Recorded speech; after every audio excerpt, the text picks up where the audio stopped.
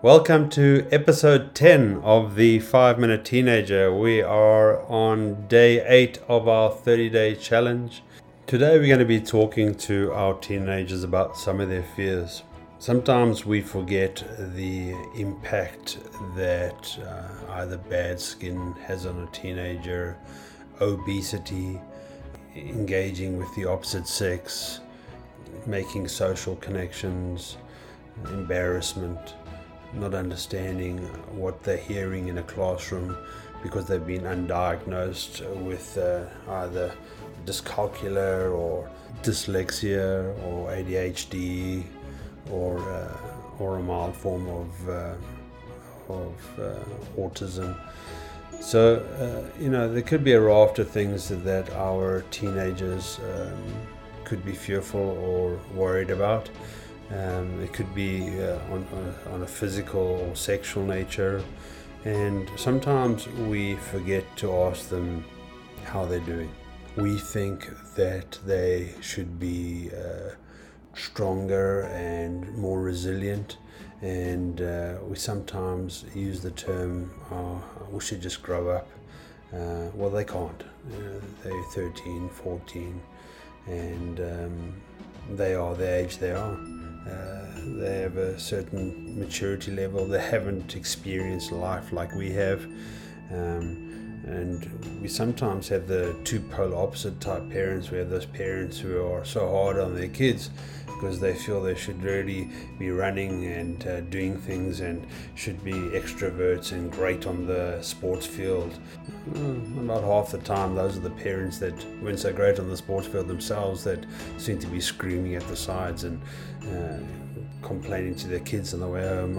I would have scored that goal, or I don't know how you missed that tackle, or whatever it be.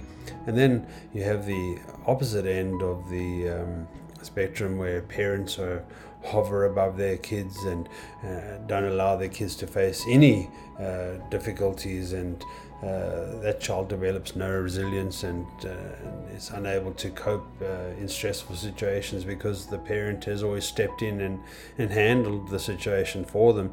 You find that even those types of parents in behavioural situations will phone the other parent, and to the extreme even phone the child that's bullying or saying things to their child. So today what we're going to do is we want to really sit with our teenager and understand what are some of the difficulties they may be having, because most of these can really be solved by simply booking an appointment with a dermatologist, or sitting down and having a meeting with a teacher, or booking an appointment with the doctor so they can ask questions of a sexual nature without the fear of ridicule or feeling embarrassed. So the question you're going to ask your teenager today is, what are the things that trouble them? When they get up in the morning and they look in that mirror, what are some of the things that they are fearful for that day? So depending on what your teenager tells you, it's a good idea then to sit and work out some resolutions. So if it be a medical, it's quite simple. You can book that doctor's appointment, but some of the other problems that they might be encountering, like bullying or social or emotional well-being, might be a little more difficult to tackle. You're certainly going to want to address any mental health issues. For example, anxiety and a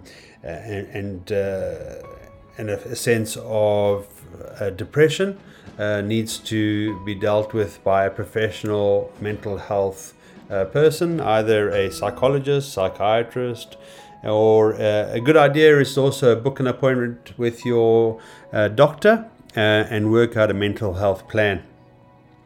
Once this has been developed, it's also good to share this information with other people, and ask your teenager for their approval to share with teachers or with counselors what they've told you. Don't break the trust.